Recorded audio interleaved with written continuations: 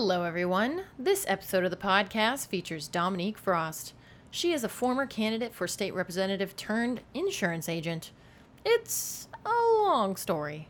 This episode of the podcast is brought to you by The Coffee Ride, which mixes ethical with sustainable in a beautiful symbiotic relationship. I know, it seems unheard of, but they think about everything when it comes to working with our planet. Their bags are biodegradable. Their farmers are paid well and local. And one goal is to be able to ride their coffee to each home in order to avoid the use of gasoline or cars in general. These are some of the many reasons I choose to make delicious cold brew from their exotic flavors, such as their Ethiopian blend, which includes notes of strawberry, white grape, creamsicle, and jasmine. Oh. Do us all a favor and order from this local company at thecoffeeride.com. That's TheCoffeeride.com. And receive a 20% discount at checkout with the code ROMERA. That's ROMERA. We're also brought to you by Semper Savage. Semper Savage has done the work for you when it comes to making a salad dressing. Too much sugar and salt in your Italian dressing and nowhere else to turn for a dressing that makes sense and tastes great? No worries.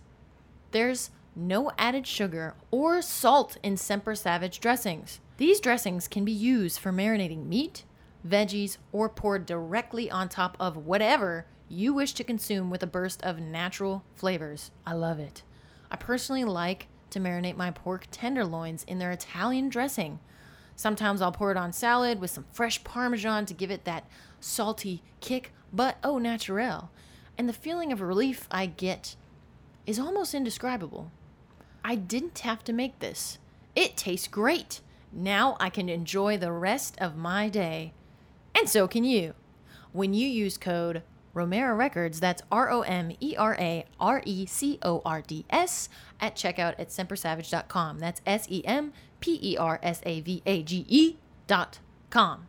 We are also brought to you by FNX, formulated by athletes for athletes. You can expect FNX to fill your shelves with high-quality, third-party tested supplements. They sell CBD oil, BCAAs, creatine, multivitamins, whey protein, and much, much more at their website, fnxfit.com. That's fnxfit.com. Use code SUPAHENDO15. That's SUPAHENDO15 to get 15% off your order at checkout. Don't forget that for every item purchased, a gallon of water is donated. How sweet. We are also brought to you by Magic Spoon. Magic Spoon is a protein-packed cereal with 0 sugars, 0 grains, and get this, 3 grams net carbs. What? Cereal is a favorite for most of America. Hey, right here. And with Magic Spoon, you can feel much better about feeding your kids this tasty treat in the morning or providing it at any time they feel the need to snack on something sweet and delicious. Use code HENDOSAVES, that's HENDOSAVES, at magicspoon.com. That's MAGICSPOON.com. And check out all the new flavors they have in stock. That's another thing I like about this company. They ask the people what they want to see on their shelves. You wanted nutty flavors? They gave you honey nut and peanut butter. You wanted a better cinnamon flavor? They switched up their recipe. What? I've never seen such a responsive company. And with that, I remind you to use code HENDOSAVES at magicspoon.com. Welcome to Romera Records Podcast. Today we have on Dominique Frost. How's it going, Dominique? I'm doing well. How are you? I'm doing good. So you are the first political person I've ever had on, and I'm very interested to learn some stuff about politics, and especially local stuff, being as in I've only been here for about a year. So it's going to be really interesting just to get your take on, you know, how your run went and how running for a political office is, you know, even in the city of Memphis, or even in, you know, being who you are, just, you know, how you grew up and all that kind of stuff. So let's get into it, and I guess just Well, tell I'm everybody ready. about yourself. Yeah, so I'm born and raised. I was born and raised in Memphis. I'm a true blue Memphian. I went to school in North Memphis, born and raised in North Memphis, and that's just if folks don't know, Memphis has different areas, and North Memphis is a high poverty area here locally. I then went to Tennessee State University and received my bachelor's degree in marketing and business. And I came back home after graduating from TSU and, started my professional career and, worked at different organizations and became very interested in philanthropy. So I started a nonprofit called D-Up Unlimited Incorporated, and I got involved in different organizations here locally in Memphis. And became interested in politics here locally, knowing that the only way to kind of create change is through civic engagement.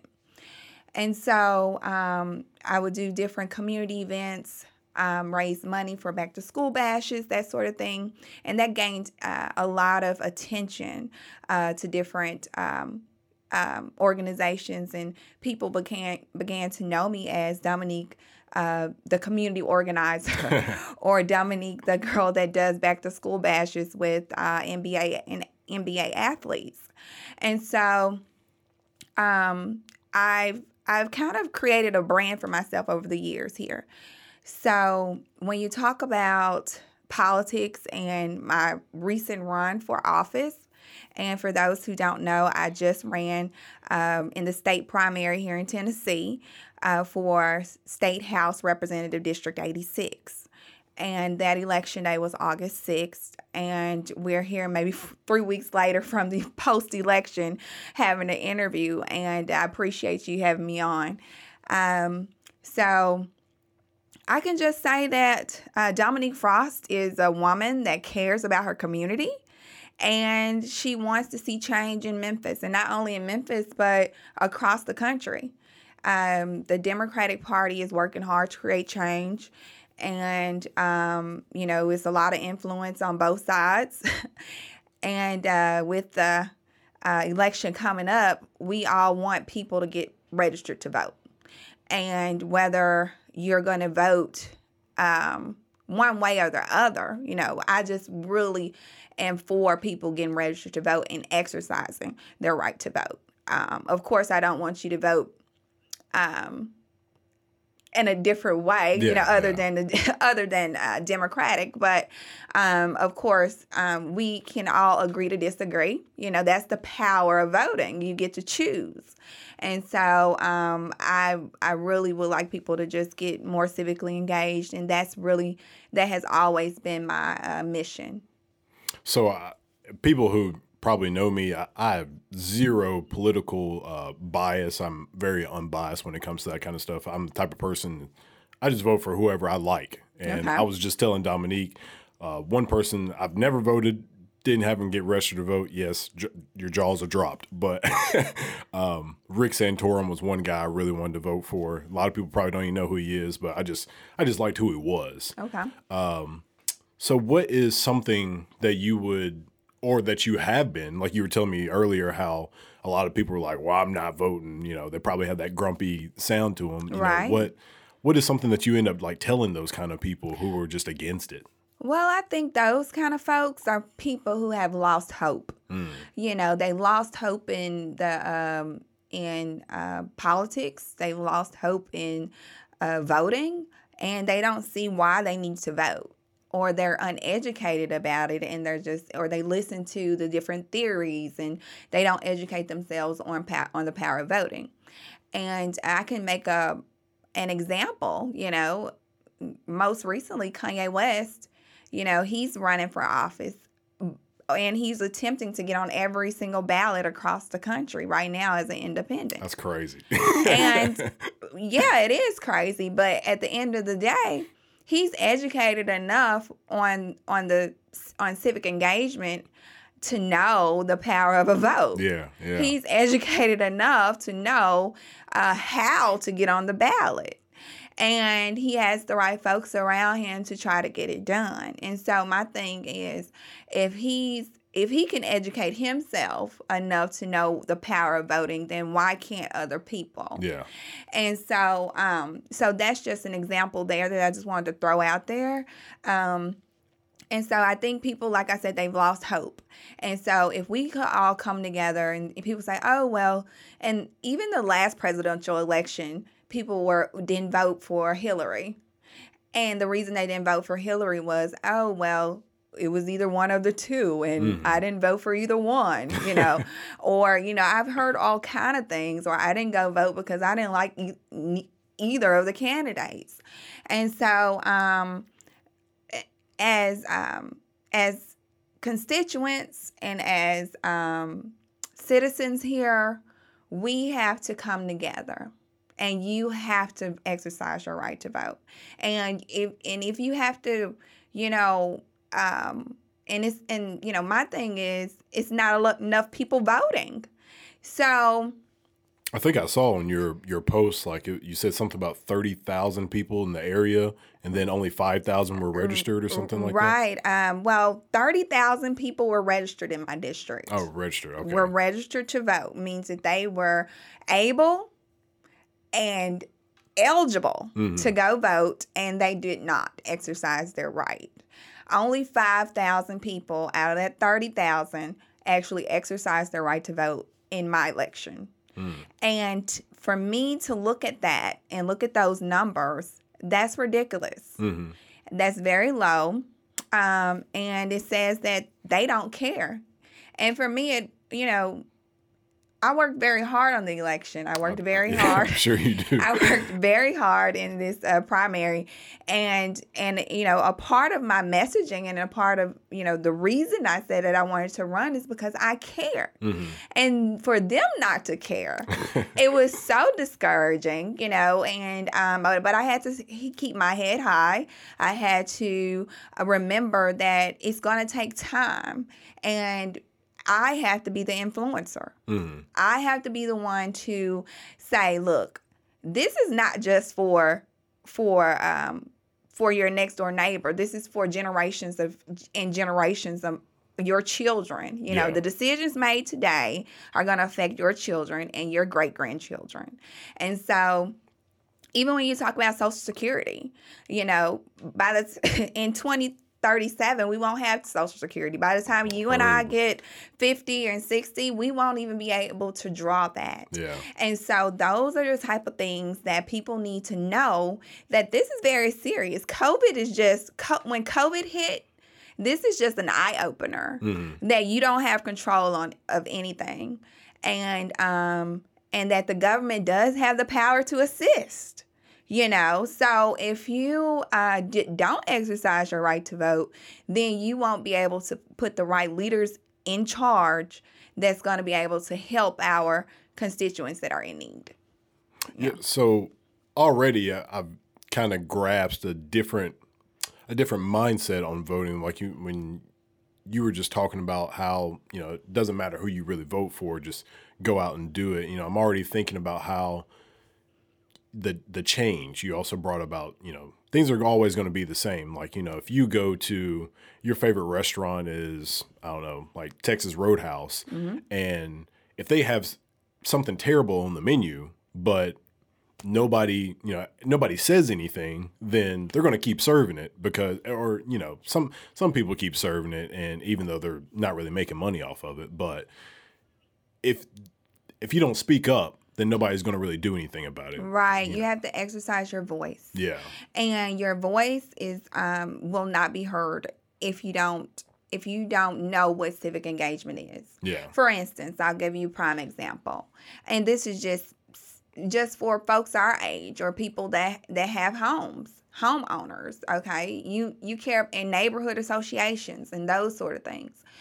And, if you have a pothole in your street on your way home and you hit this pothole every single day and every day you're going home from work and you're on the phone with your girlfriend and you're saying, damn, babe, I hit this pothole. I'm sick of this pothole every single day. And you don't know the protocol and how to get that fixed, but you don't exercise your right to vote, if you don't know who your leader is, then it's your fault.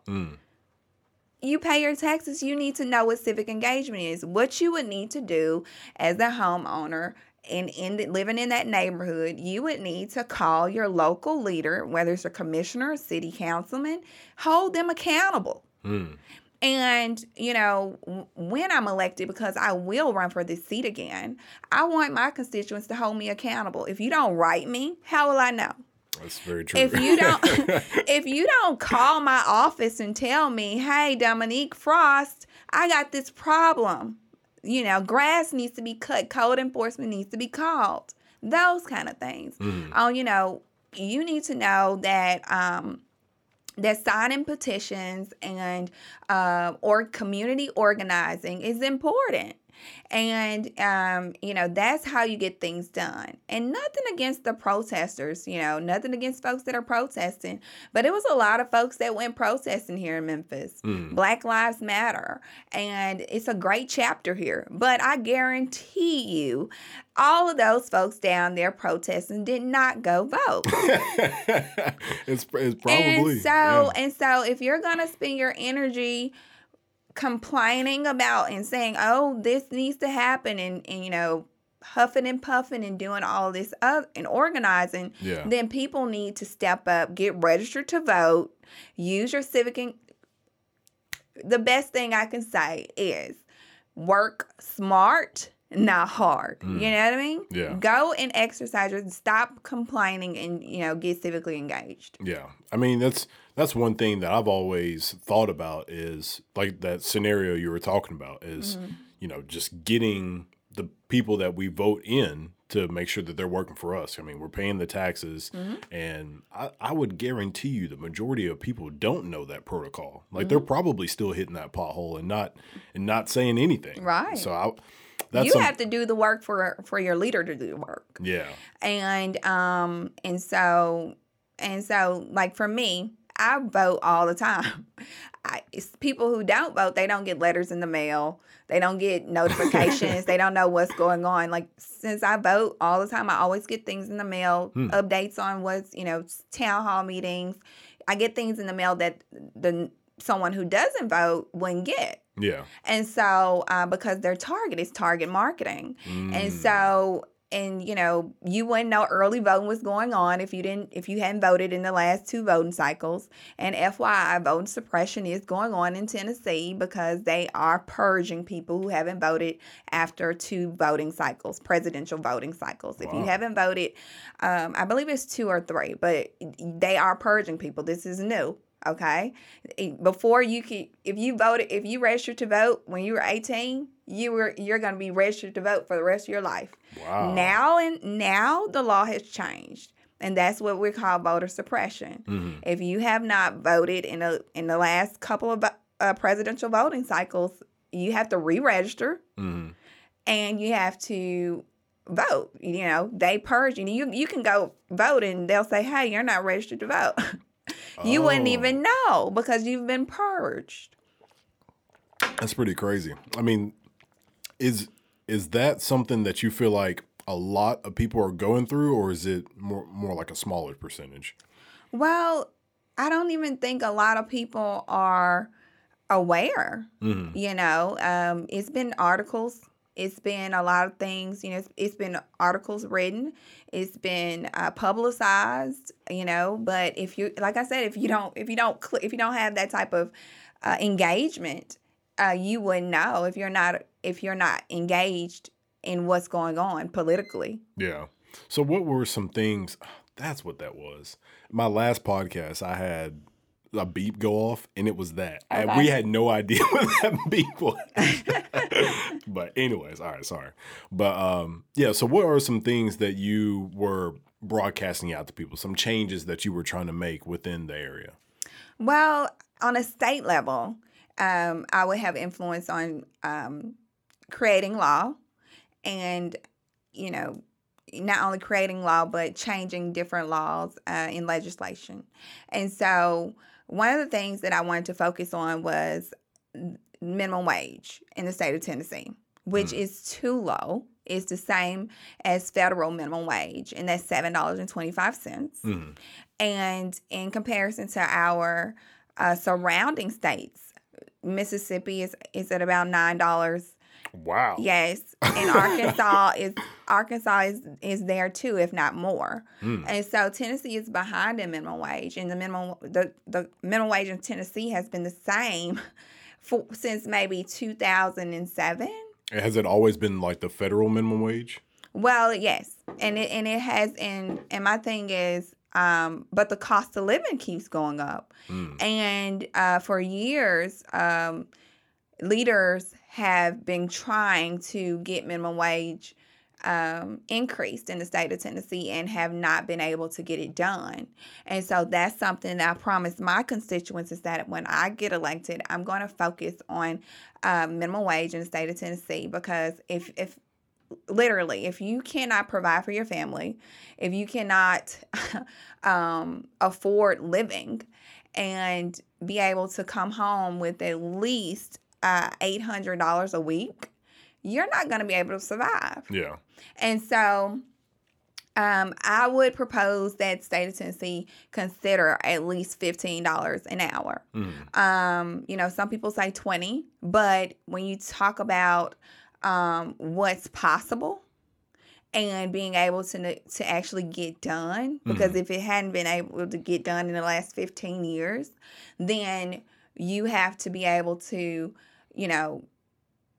propose a rate that'll be fair, something that you can possibly get done. I think $15 was something that can possibly get done in Tennessee, but it's not only gonna need leaders fighting for it, it's gonna need constituents fighting for it, and people are gonna have to organize for it and be able to know how to write to governor, know how to demand things from the governor. How many people even know who Tennessee governor is?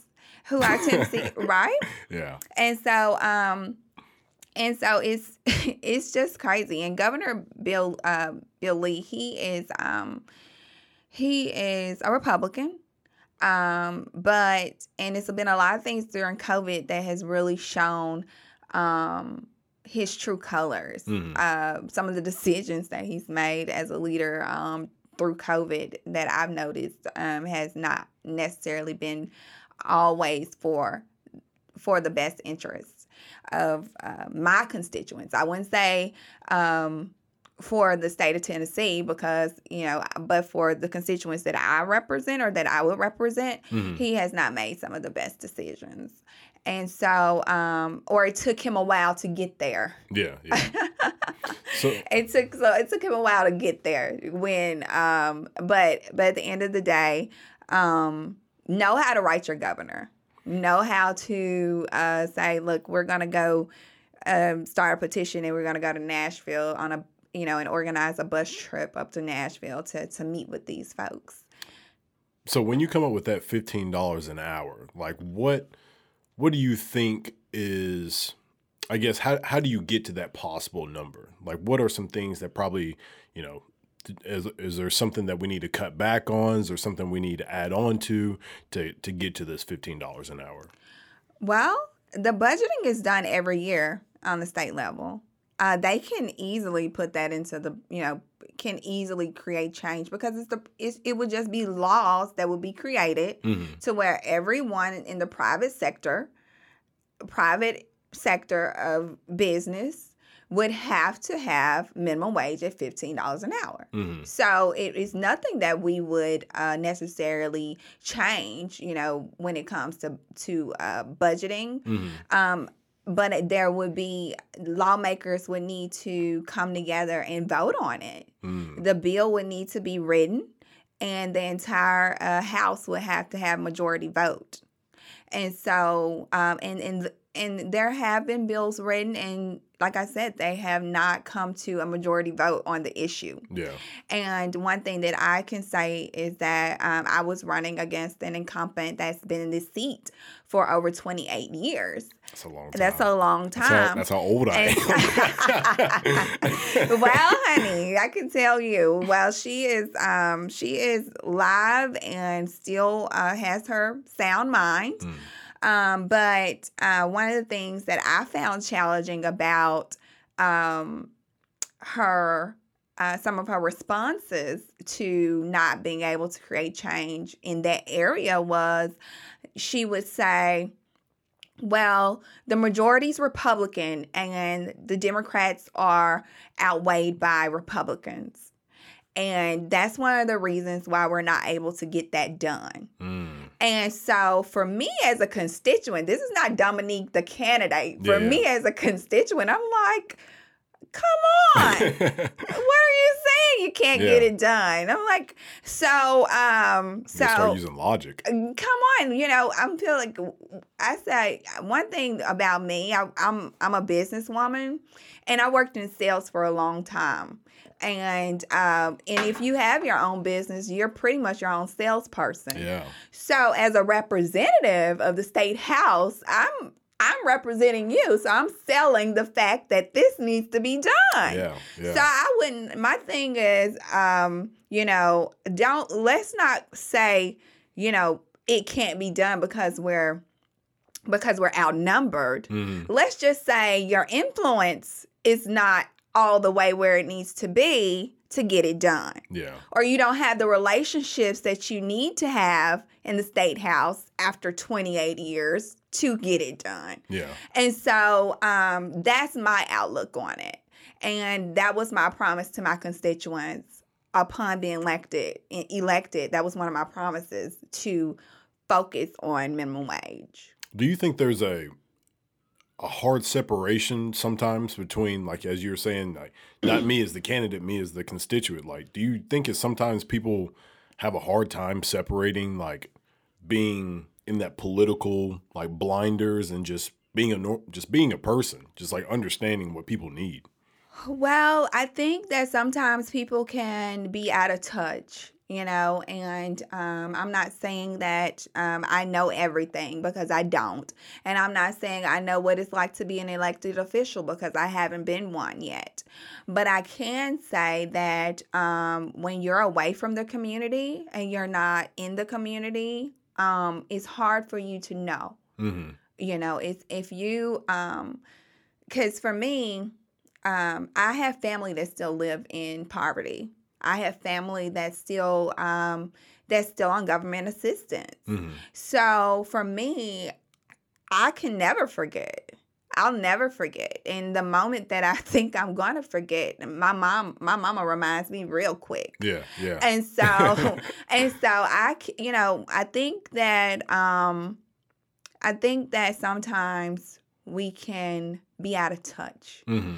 And for my Republican friends and for my friends that are, which quote unquote bougie, sometimes I have to sit down with them and say, well, help me to understand. Yeah. Sometimes as people, we need to sit down and say, instead of getting angry with the other person's opinions, say, help me to understand. Yeah. I don't understand. I don't know. So I got to have those kind of conversations with people on the campaign trail, and I really enjoyed it. Mm-hmm. I really did. Because there's some of those conversations were enlightening, and some of them were, okay, we're not getting anywhere. I'm sure you have a lot of those. Let's just agree to disagree. Yeah. But there may be room to influence. Yeah. You never want to leave anything on the table where you can't influence someone. Yeah. Or help them to understand your perspective.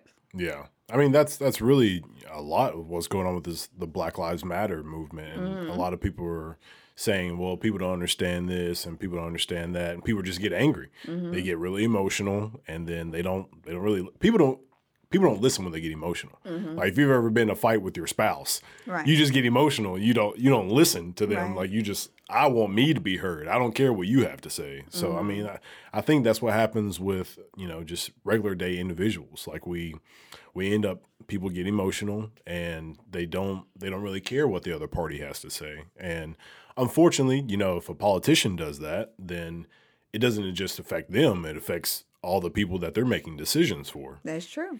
Yeah, and one thing I would love to get from just learning from you, like I feel like I've already learned a lot from you as far as politics go, but I just really think that people being able to grasp that concept of, my vote can make some sort of change as far as, like I was saying with the Texas Roadhouse thing, like just throwing something else out there, it's like you're giving yourself another option. You're giving yourself another opportunity to get something else out of it. And that's something that I hope people, I guess, eventually understand is there, as you were talking about earlier, the power of a vote. Correct. And that's something I've never really thought about, honestly, till now. But that's something that I feel like if people can understand what they could do, then that will change what the people that they're actually voting for can do, because then that changes your whole scenario. That changes, your lifestyle. As you were saying, trying to get that $15 an hour, that can change that. Right. And, whatever, your living status. So that's. And mentally, because, it causes depression is not just, some people are living in depressed states. Yeah. And the reason they're depressed is because they're living in poverty. Mm-hmm. And so it would help with a lot of that. It would help with people being a little bit more encouraged. If you have money in your pocket, you're going to have a little bit more confidence, and you're going to think a little bit more straight. Yeah. And, it will reduce crime. I think if more people, not only if we created jobs, but if more people had fair wages and living wages, fair living wages. And so you can't, the scripture even says a man that doesn't work doesn't eat. And so if he can't provide for his family, he's gonna, if you're already in a depressed state, you don't know, what can I do to make money? Am I going to rob? Am I going to kill? Am I going to steal? And when that happens, that's when leaders have to think about making decisions. Mm-hmm. That's when you have to think about, okay, we need to bring more jobs. We need these kind of jobs. We need jobs to where it's worth $15 an hour. So we need to increase wages, So these are things, and so you have to have someone that represents you that's going to go up there to the state capitol and say, my people need this. Yeah. And make them understand why they need this. Whether it's in education, whether it's in economic development, or health, because healthcare in Tennessee, I think that Medicaid expansion is very important. The program itself, I feel as if everyone should have health care. Mm-hmm. Everyone, if you're not able to pay for health care on your own, we should provide health care. And so, people have accrued so much debt and doctor's bills and medical bills because they don't have health care. Yeah. And, other countries provide health care for their constituents and citizens. So, and even education. Other countries have free education. We don't. So let's get down to the nitty gritty here, and these are things that people in the Democratic Party are fighting for. Yeah. These are things that we are fighting for in the Democratic Party. And so I just want people to know that the two parties don't argue because they don't like each other. They argue because they're fighting for different issues. And so, one wants to increase taxes, one doesn't. One wants Medicaid expansion, one's like, hey, I work hard and they need to work hard too. We're in America. You know, one's like, hey, well, you know, I want to, when it comes to education, I want charter schools, and one wants to put funding into more charter schools, and one says, hey, I don't want more charter schools. I want more money into public education. Yeah. You know, so these are issues that people need to know about. Yeah. And sure. be woke about. Yeah. And because because at the end of the day, you have privileged children and you have children who aren't privileged. Yeah. You have and then most privileged children have the best education. Yeah. And so when you think about those underprivileged children who go to public school, can't get into a charter school, so you're still creating segregation in education when you do charter school versus public school. Yeah. And some public schools are charter, so it's like different levels to it. Yeah. Like different tiers, yeah. For Or real. different tiers of it, but people need to know what's going on. Yeah. And people need to know where their tax dollars are going. That's one thing that education has been a huge thing for me because even being out of school, I felt like I got a better grasp of what was going on in school. Like, you know, so I have a bachelor's degree in business management. Okay. And I graduated college, I think I was 21.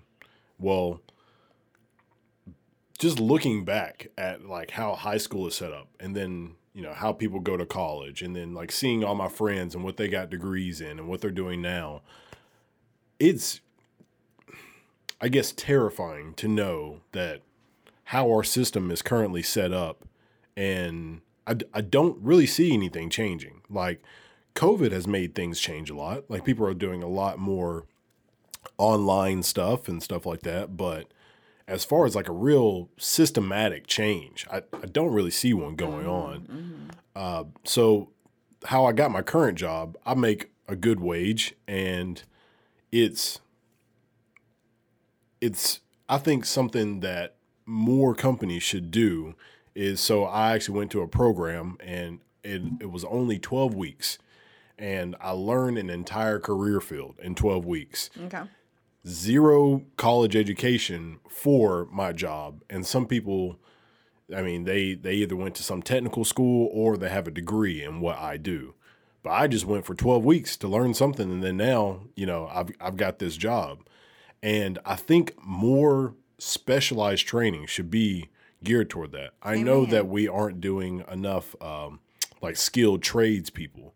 I know that's a high demand. I'm from Alabama, but that's a high demand back in Alabama. They're actually starting a system to where I think you get paid. I'm not sure, but you go to like a training for a certain amount of months, and companies basically get like first dibs on you. Like they see you work and they get to find out how well you're doing, and then they can hire you from this program. Right. And Alabama pays for 100% of it. Like, Okay. you might get paid from it. I can't remember, but I know they're paying for it because they realize there's a shortage of skilled people. Like, people are going to college and getting, you know, bachelor's degrees or art degrees or, you know, just random things. But, you know, we need more plumbers. We need more electricians. We need more construction workers, stuff like that. So that's something that I don't think gets reiterated enough in schools. I think. Well, I can tell you that local schools here took out vocational education. And we took that out of the school system. And when the merge happened in 2013, because at one point in time we had Memphis City schools, and then the merge happened in 2013, and then it became Shelby County schools, where Shelby County acquired Memphis City schools. And when that happened, a lot of changes happened in our high schools to where that transitional educational piece for like vocational education, where you had auto mechanics, cosmetology, all of those type of skill sets and trainings were removed from Wow. from public education. Yeah. And so, I do agree that there should be more trade programs, and that that's awesome that Alabama is putting that. Is that a state level program? Okay, so and so I think Tennessee vocational, our Tennessee, I think it's vocational department of vocational jobs where people get jobs, because it's I think they do have programs for people, and they do pay for education. And then the state of Tennessee also has a program to where you can go to school and get your your associate's degree. Oh, okay. And for free, you can start school maybe at a 2 years college or a JUCO school, and that was not available when I was in high school, where you can go to school for free for 2 years and obtain your associate's degree, and the state pays for that. That's great. Like, some people really just, they grew up in poverty and they're just like, I have no shot of getting any kind of So there are programs. education. There are programs in Tennessee. So let's not, we do have programs here, but people, like I said, they have to be educated on it, and they have to know it's available. And I do commend you for, being able to, acquire a skill set, and that's something that you can publicly talk about and tell folks that you do have hope. Like, you don't have to go to college, to make a great living wage. Yeah. So those are, I'm glad we're talking. If you could, you can share that link with me or share the opportunity with me, and I don't mind sharing it with my audience, or, letting people know about it. But, because some people may want to relocate to Alabama for opportunities, or, maybe we could do a pilot program here in Tennessee that's similar to the one in Alabama. Those are the type of things. That's why we have to have these type of discussions. Yeah. So that we can create change in our communities. Yeah. There's just a numerous amount of things that I don't think enough conversations come up.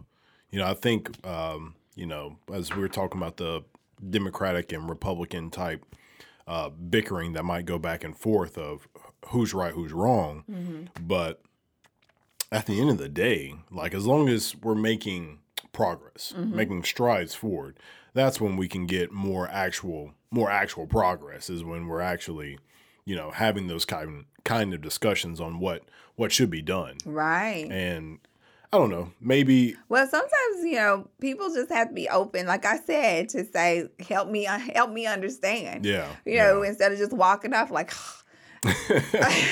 Yeah. So it's sometimes you just have to be open. You have to have an open mindset and willing to have the conversations. And just like with anything, if you're not open, if you're not focused on it, or if you don't care about it, you have to have a care,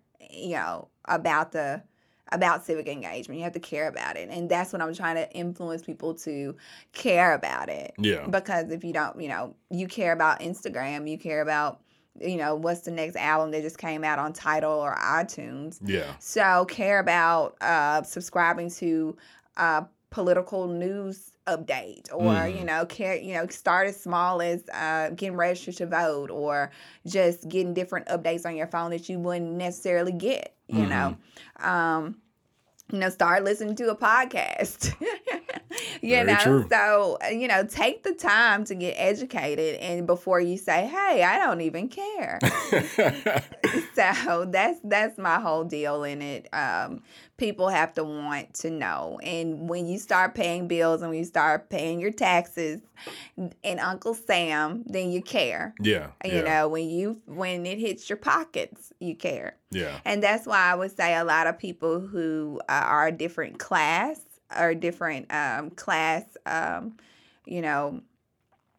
middle class and high class folks, they are a little bit more educated on civic engagement because they have those assets and they have debt acquired and they have to know where their money is going. And so they care.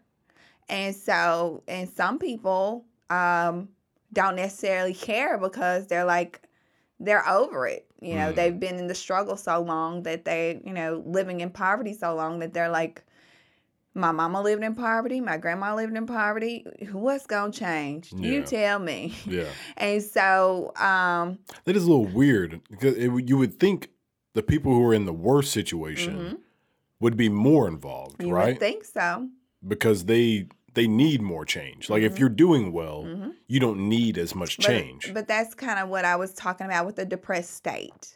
When you're living in depression and you're in a depressed state, it's hard for you to care. Yeah. You're not thinking about living. Like you and I say, I'm living. You know, but they're thinking about surviving. Yeah, those are two different things. And they're thinking about how I'm going to make ends meet. I don't have time to go vote because I got to think about how I'm going to get my lights paid or keep my lights on. Or, you know, my boyfriend just got shot. Who cares? You know, I don't have the money to. So when you talk about, you also have to talk about economic development and socioeconomic development. And you have to talk about, you know, educating people on how to create wealth in their families and Black power and that sort of thing. So that was another thing that I was that was a part of my movement and mission, is to change the minds of people that live in my district. Because my district was South Memphis, North Memphis, Westwood, and Fraser. Okay. Not only that, but downtown and was downtown in Whitehaven. And majority of those areas are high poverty areas. The only area in my district that's not high poverty would be downtown. Okay. Okay. So with that being said, my focus as a leader was to and is to change the minds of my constituents and for them to care about finance, for them to care about black power and economic development and giving back and putting money and business back into the community. And knowing the power of a dollar, you know, ensuring that, and people don't know this, but the entire time that I was running for office, I was studying and preparing to become a life and health insurance agent. And so now I'm a health and life insurance producer as of like last week. And, you know, I was studying, taking tests and preparing for that. And if more people knew the power of finance and people knew how to make their money work for them in our communities, then we wouldn't necessarily have a lot of people in some of the situations because they're not educated on, okay, if Jimmy kills Jimmy, if Jimmy kills Joe on the block and we have life insurance, then we wouldn't be so upset, or some of that anger wouldn't be there. Some of that depression wouldn't be there because it's just educating our communities and educating them on how to come out of poverty. And so they have to be willing to learn and to get educated. So and Memphis is a high poverty city. Not only that, but it's a highly populated African American city. And so we have a lot of people living in poverty that are African Americans. And with that being said, they're the ones who need to be the most civically engaged. But they're not because they've lost hope. Yeah. So how did you get the district? Is that your choice? Well, districts are pretty much, you know, I have to run for a district that I live in. Oh, okay. And so I live in District 86. Okay. And so, yeah, so I ran for District 86 because I live in District 86. And I was not gonna move. I grew Just to get a different district. And not only that, but I like District 86. I've been downtown as a downtown resident now for almost 7 years. And I grew up in North Memphis. So the district was perfect for me because I knew it's my stomping ground. Yeah, the people know you. The people know me, yeah. So I just, District 86, man, I canvassed, man. It was, I didn't even know the district was that large. And I didn't know it was, even Millington. Oh my God, how can I forget about Millington? But yeah, hey, folks over in Millington. But Millington is a high Republican area. Oh, okay. And majority of that district are, consist of Republicans. But that municipality of folks are good folks. But, that's probably why I didn't mention them, because it's not one of the highest poverty areas in my district. So yeah, it's a huge district, and I walked and canvassed and put up signs all throughout those areas. And I met a lot of people on the campaign trail. And if anybody familiar with those areas like Westwood, South Memphis, off of South Parkway, you've got Riverside Drive all the way out to South Memphis. Then you've got Danny Thomas that runs all the way out to Thomas into Millington. And then the North Haven, Fraser area. So I'm super excited to see new development in those areas. That was something that was a part of my platform as well, is small business expansion and new development, because I'm really big on developing the city. And the city of Memphis does have a 3.0 development plan that they're working on and rolling out. And I was just happy to see that the city had a plan. You know what I mean? That plan looks like it's a good plan, but there's going to be a lot of gentrification in different areas. Yeah. And that's something I thought was going to happen huge in Memphis. Right. Because I feel like the city is growing exponentially. And I was like, these high poverty areas are probably going to get turned over pretty quickly. Right. And unless somebody does something about it, I don't think anything's going to stop it. Well, gentrification is something that is inevitable. Yes. That's the word. Yes. It's inevitable, okay? It's going to happen. We just have to, and there are going to be casualties. But if we can save the ones that we can save and ensure, like I said, people are educated on finance, and that Auntie Lily and Grandma Teresa don't lose their homes that they've been at for the last 40, 50 years, then... and educate them on how to keep their homes and keep up with the Joneses, you know, then I think we'll be okay. Yeah. But if we don't, like I say, if we don't educate our folks on what's coming, you have to prepare for it, because it's coming. And it's not like they don't tell you we have these kind of things going on, you know, and people want to see change. Like, so if you create change, there are going to be some people that are upset about it. And there's going to be some people who want it to happen. But we definitely don't want our city to go in a deficit to where these small businesses or people are kicked out of the neighborhood. Yeah. As, you know, while it's happening. Yeah. You know. And so that's my only thing. I would like for people to know if it's coming, them to be prepared for it, and how to maneuver it and what to do.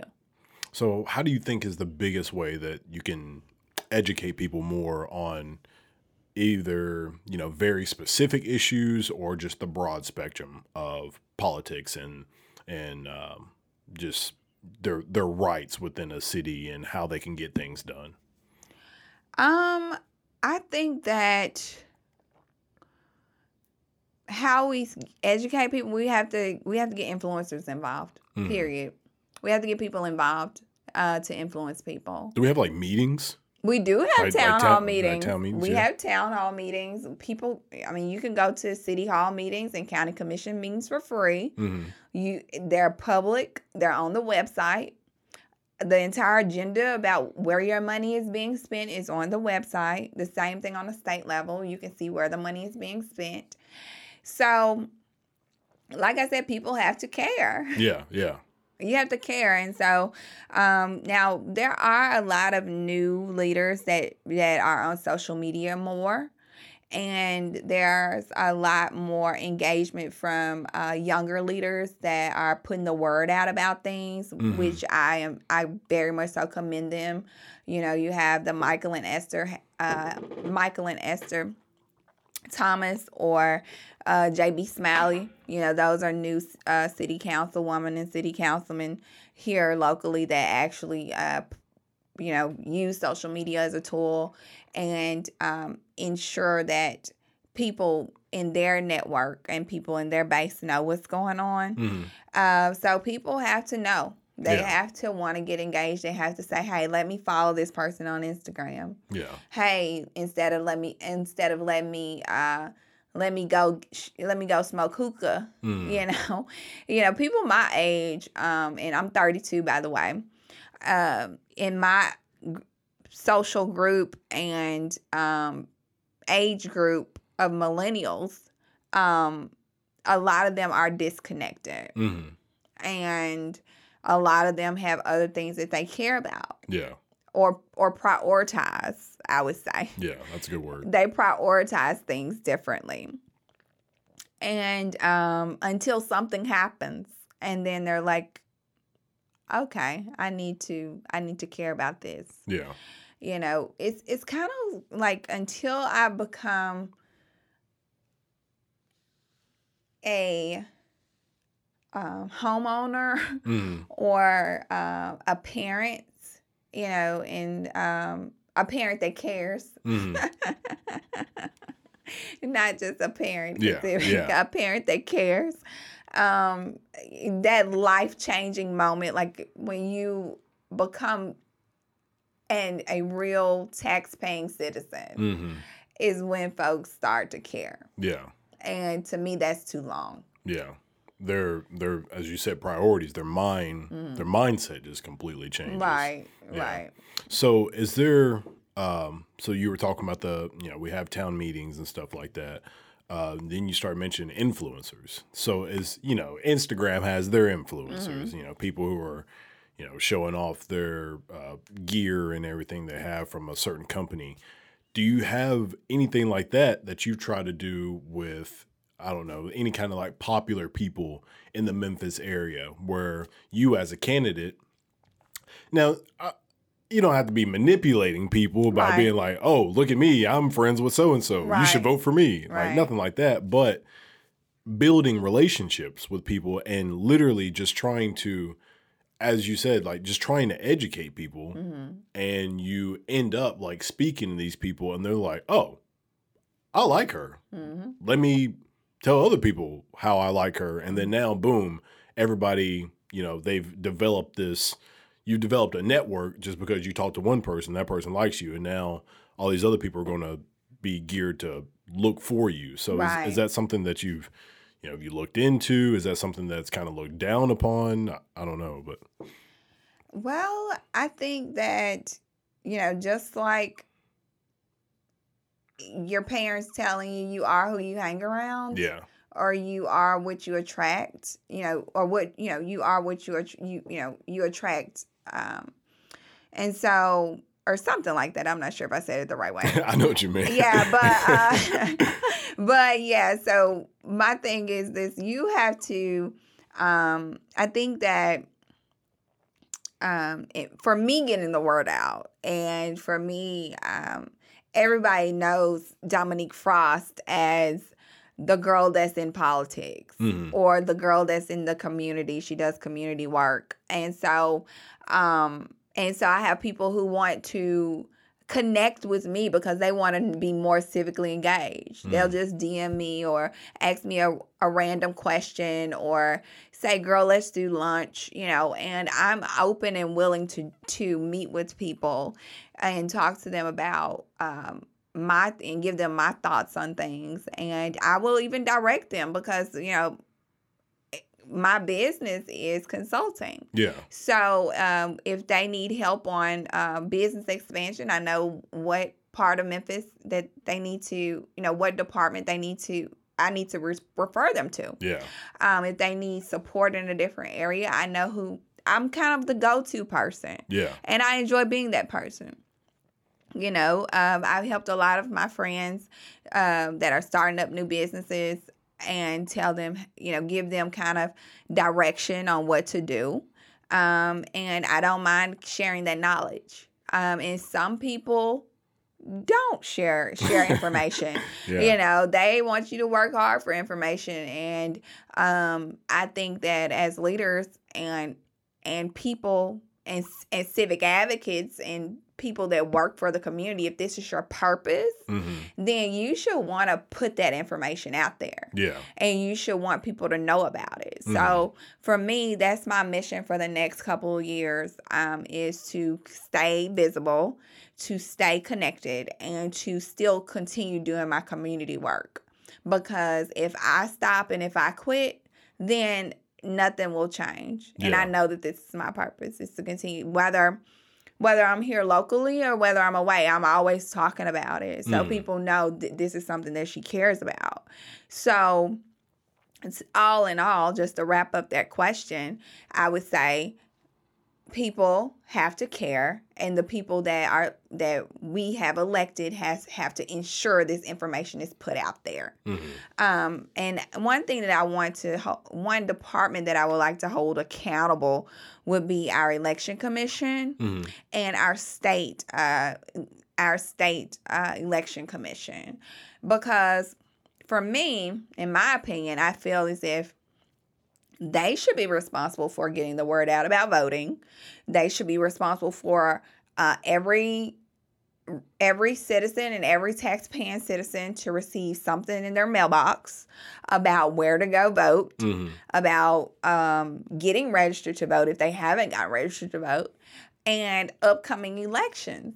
So people can say, and it's a lot of people who say, oh, is voting going on right now? Why? Because they don't know it's going on. Yeah. And we haven't notified them. We haven't went to their doors. We haven't sent direct mail pieces. We have enough tax dollars to send out direct mail to every person that lives in Shelby County. Yeah. And we don't do that. Yeah. And that's not mandated by law to do. And so that's a part of voter suppression. If you ask me, is why our tax dollars ain't being spent. You send tax dollars out when you want tags.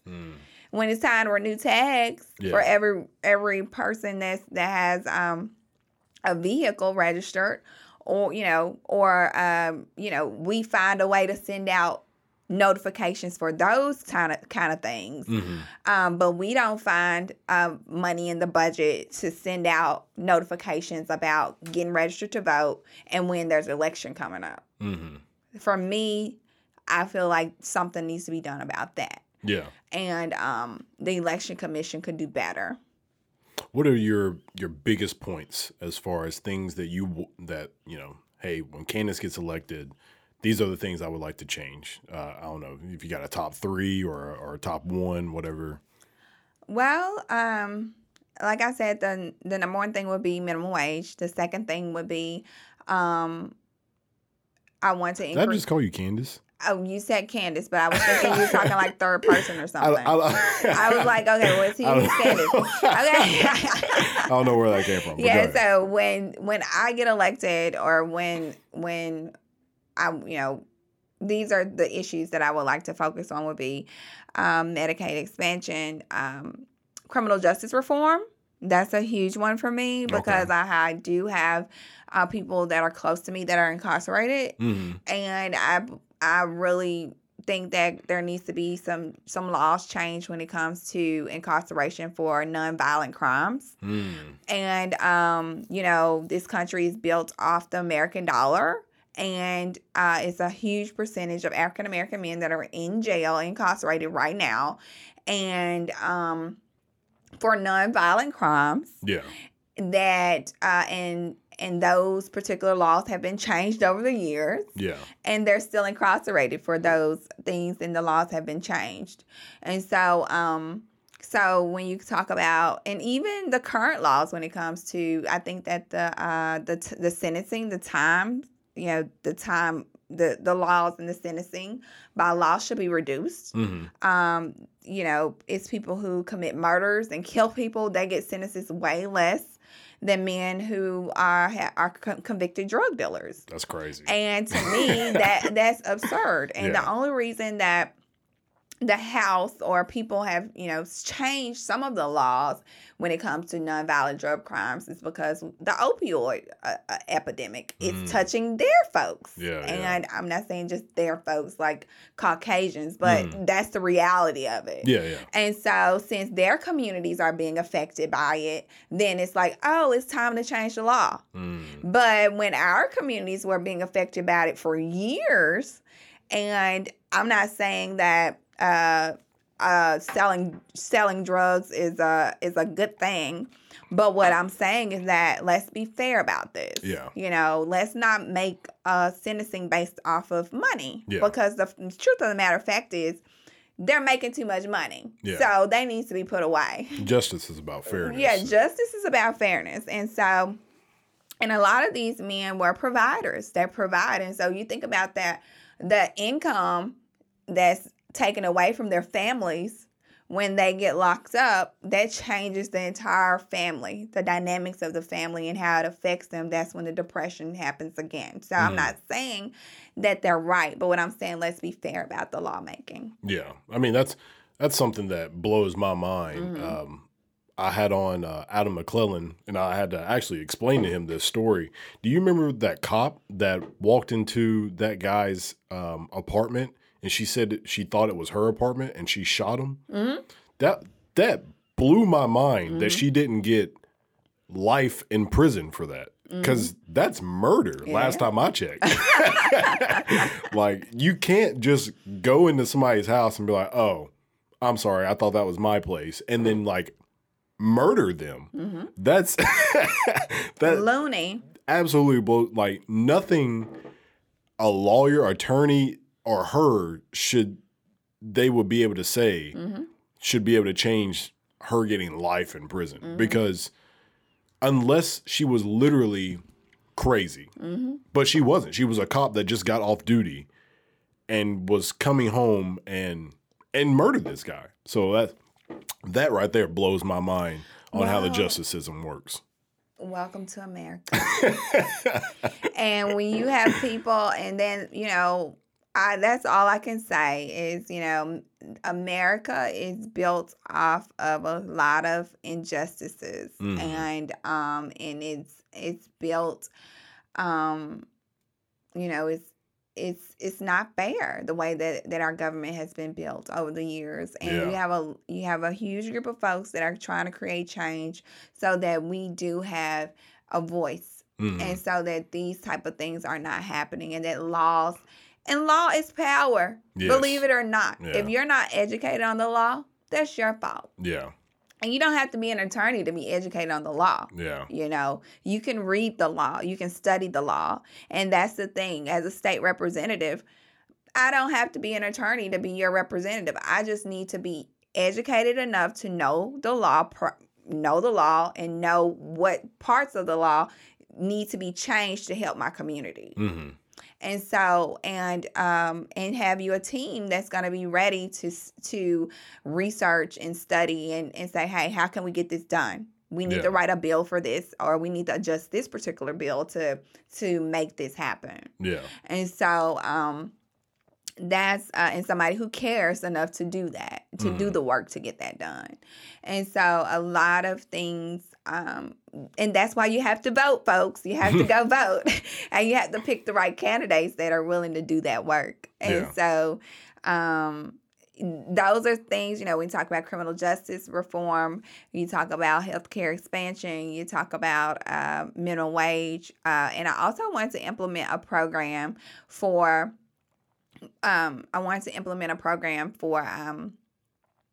business owners and small business expansion, and to where we can educate our business owners on how to create Black power in our communities. Not only, but all business owners, you know what I mean? Yeah. And because I feel as if we keep business in the communities, and I don't know if you know this, but Orange Mound was one of the top communities in Tennessee. So somebody explained to me Orange Mound, but could you re-explain to me Orange Mound? Well, it's one of the first African-American wealthy communities that was ever created in Memphis. And it was one of the first communities, it has a lot of history where predominant African-American folks lived in Orange Mound. It's a certain location? In Memphis. Okay. And now it's a high poverty area in Memphis, wow. And it just says a lot about the history and how things have completely changed from years of our ancestors working hard to be independent and have their own properties and have their own businesses. It was a very predominant area. Yeah. And it's a lot of folks who support Orange Mound area and wants to see it back to its current, its previous state. Yeah. And I support, any kind of programs or projects that people implement in Orange Mound. And so, because that's pretty much it's the heart of the city. And it's near University of Memphis. Okay. And it's not too far from the Greyhound station. Gotcha. So and it's still highly populated African American area, but it's a high poverty area. And so and I don't know if people are familiar with Melrose High School, but Melrose High School sits in Orange Mound. Okay. So how do you think that changes? Like, what are some steps? Well, we have to start investing in our communities. And I know it's a lot of people in real estate and development that are putting money into Orange Mound. It needs grocery stores and census. We can start with the census. We can start with people taking their census every 10 years. And Tennessee has a very low census rate. That's kind of weird. Like that's a weird thing to not. Memphis has a very low participation rate for census.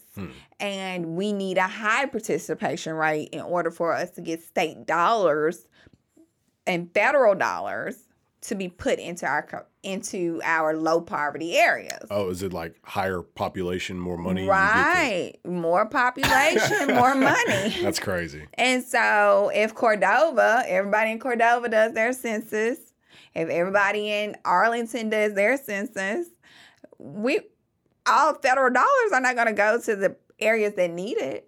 It's going to go to the areas where people are doing their census. They can get a new school. That's crazy. They can get a new library. They can get a new community center, a new pool. Hey, whatever you need, because we know that the population size is growing in certain areas. That's wild. So people, like I said, that goes back to civic engagement. Yeah. And it goes back to knowing how to create change. And a 5-minute census survey could help your child get a better school. It could help you have a better funded public library and better resources for the community. Yeah. And people don't know that or care to, and it only comes around every 10 years. It's not like it It's not like it comes around every year, where, hey, I'll get it done. No, I'll be 40 by the time I get ready to do another census survey. Yeah. And so by that time, will I still be a Memphis constituent? if things don't change here, you have to think about that. Yeah. And it's a lot of people who are my colleagues who have left Memphis, having great careers, and the reason that they left Memphis is because they feel like there's no opportunities and Memphis is not going to change. Yeah. And so my goal is to encourage them and try to influence them to stay. But if you get a better job away, and you create better experiences away, then you're not going to come back. Yeah. So that's just where it is.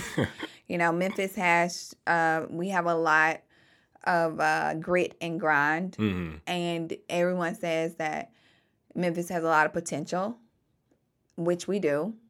But it's going to take people to care. Yeah. Yeah. So what is your next steps? Where are you going?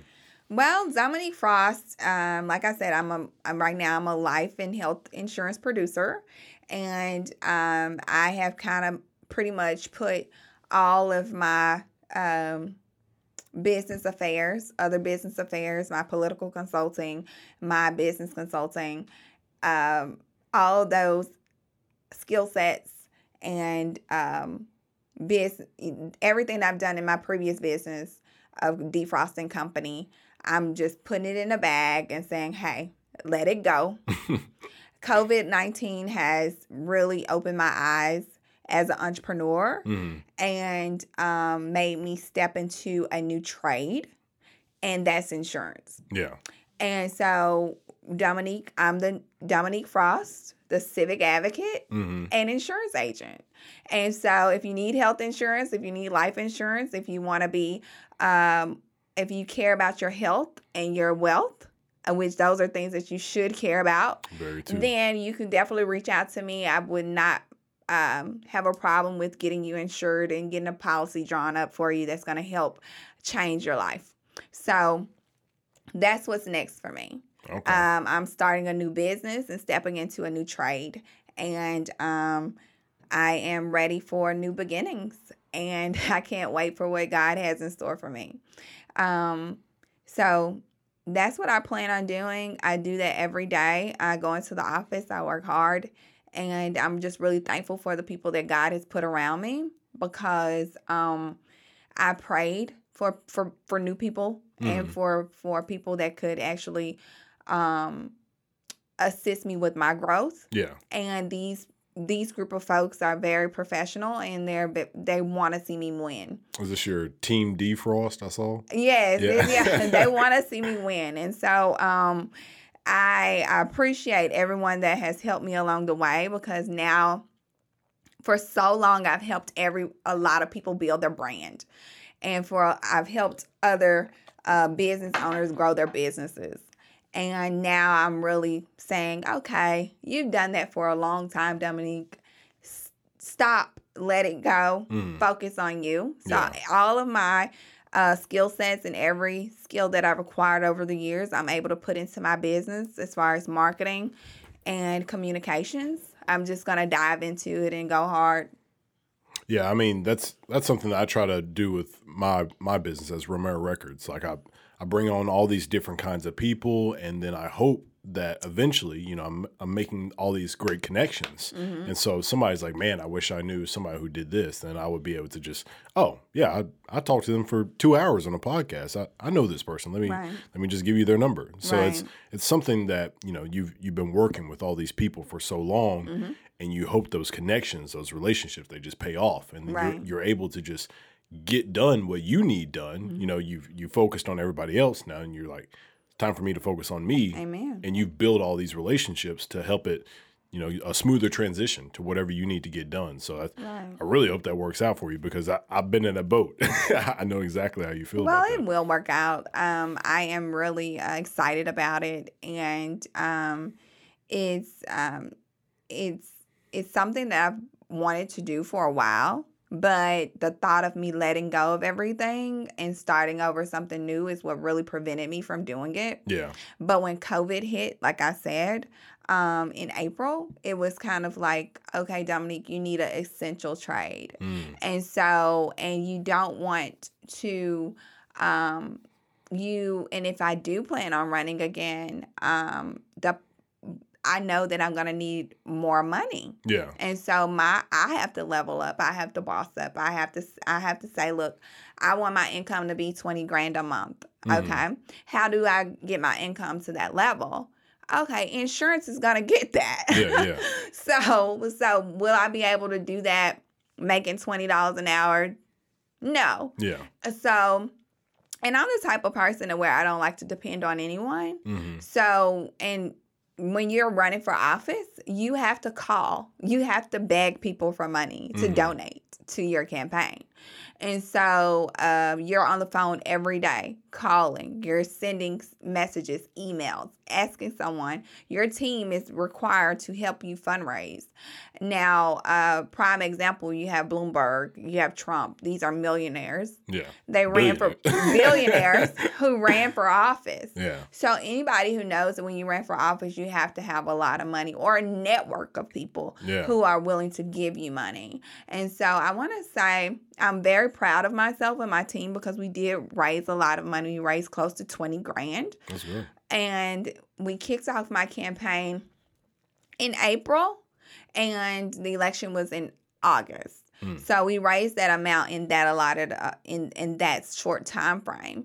But in order for me to have won this race, I would have needed $40,000. So when you look at the dynamics of my race, and when you go back and measure what things could have been done differently for me, I think that fundraising could have been better.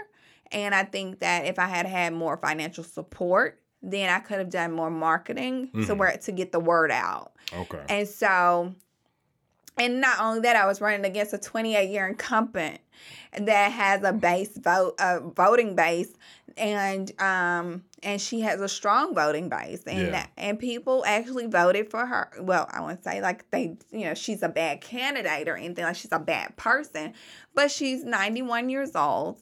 And that's literally, yeah, she's 91. Oh my God! But that's thing crazy. is she has a sound mind, but it's time. It was time, and I'm sorry, but that is mind-blowing. It's time, and I had nothing against her at all. I actually think she's the sweetest lady in the world. She's nice.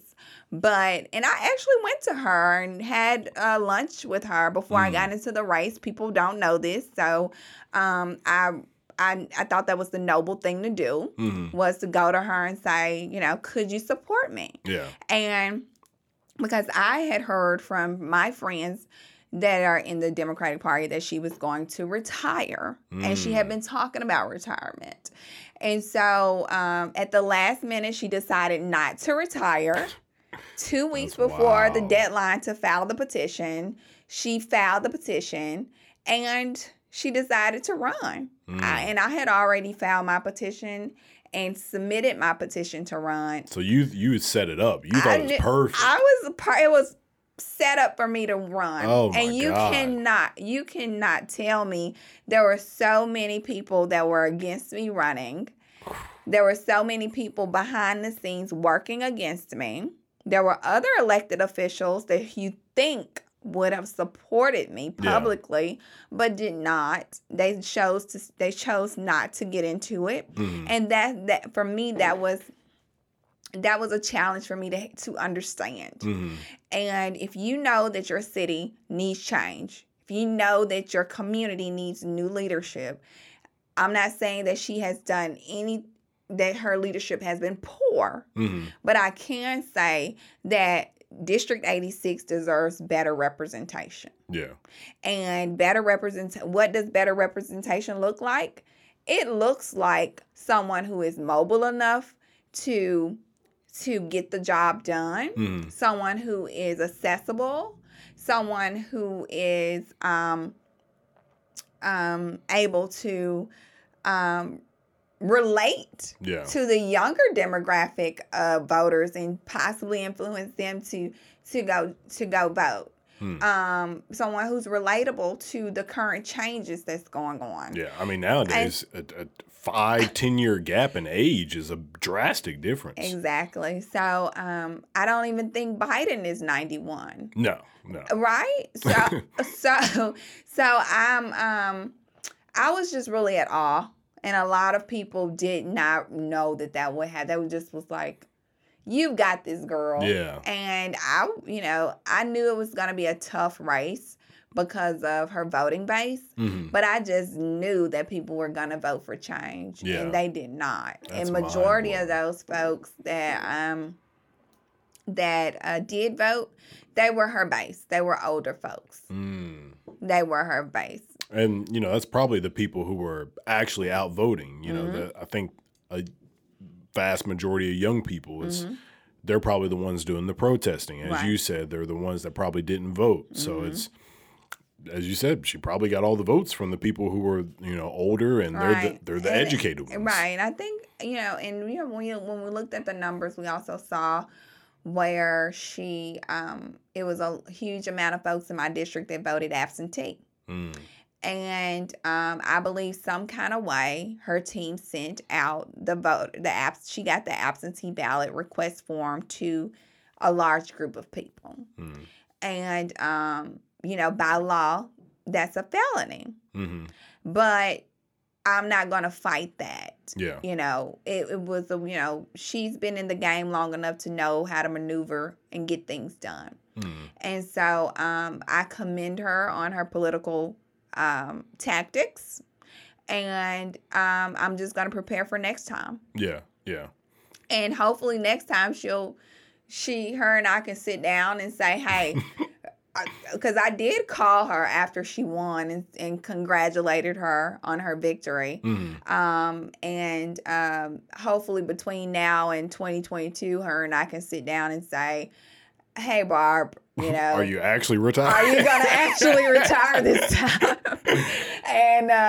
And hopefully she'll say, I'm going to retire. Hopefully we can do some work together in the community. I can invite her out. We can build some rapport.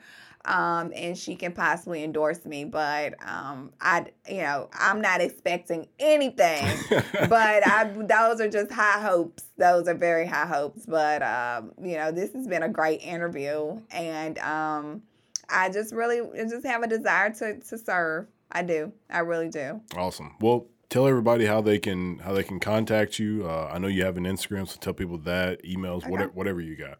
Okay, so you can look me up on Instagram at Dominique Y. Frost, and that's at Dominique Y. Frost. I'm also on, I have my own website, so you can go to votedominiquefrost.com. You can also visit my Facebook and Twitter page. It's it's not Vote TN, it's Frost 4 TN House. So Frost 4, the number 4, and then TN House. And again, I thank you for inviting me out, and thank you for inviting me to the show. Absolutely. Go vote, get civically engaged, follow me, follow a local city councilman, go to your local government website.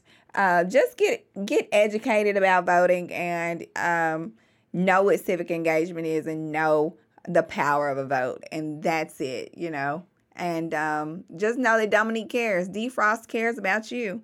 And I'm going to always care about my community no matter what. I'm going to always have my hands into community work. Awesome. Well, yeah, it was great having you on. And do you have anybody else that you think would be great to have on? Well, like I said, it just depends on what kind of show you want. It's a lot of Anybody. awesome. We can I talk can give about you a it whole offline, list. yeah. I can give you a whole list of folks that I think will be great for the show. Entrepreneurs, people that have insight on Memphis politics. And I could, it's a lot of folks. J.B. Smalley, Michael and Esther Thomas. You've got Donna White. She's an ex rapper / body slayer. Okay. So or skin slayer, not body slayer. She does all the skin work, anything that you need to get done with your skin, and make yourself look look pretty, and she does facials, she does waxes, she does all. Oh, she even has her own skin line. Nice. And so it's a lot of different people that I can recommend to you Cool. that are in my network, because half of those folks that made donations to my campaign were small business owners. Awesome. Okay. Great. Well, it was great having you on, and thank for everybody tuning in, and see you next time. See you next time. What a message. Dominique makes a good point. I doubt all the protesters out there have voted on the issues they're protesting. How can we expect change if we don't take action and ask our leaders face to face what can be done about our personal dilemmas? You've given me a lot to think about, Dominique. Thank you for tuning into the podcast, and I hope you learned a lot from this episode. Stay tuned in on YouTube to see what's going on, and if you're on the road and just want to listen, we're on Spotify, Apple Podcast, iTunes, and more. Until next time, let's keep it rolling.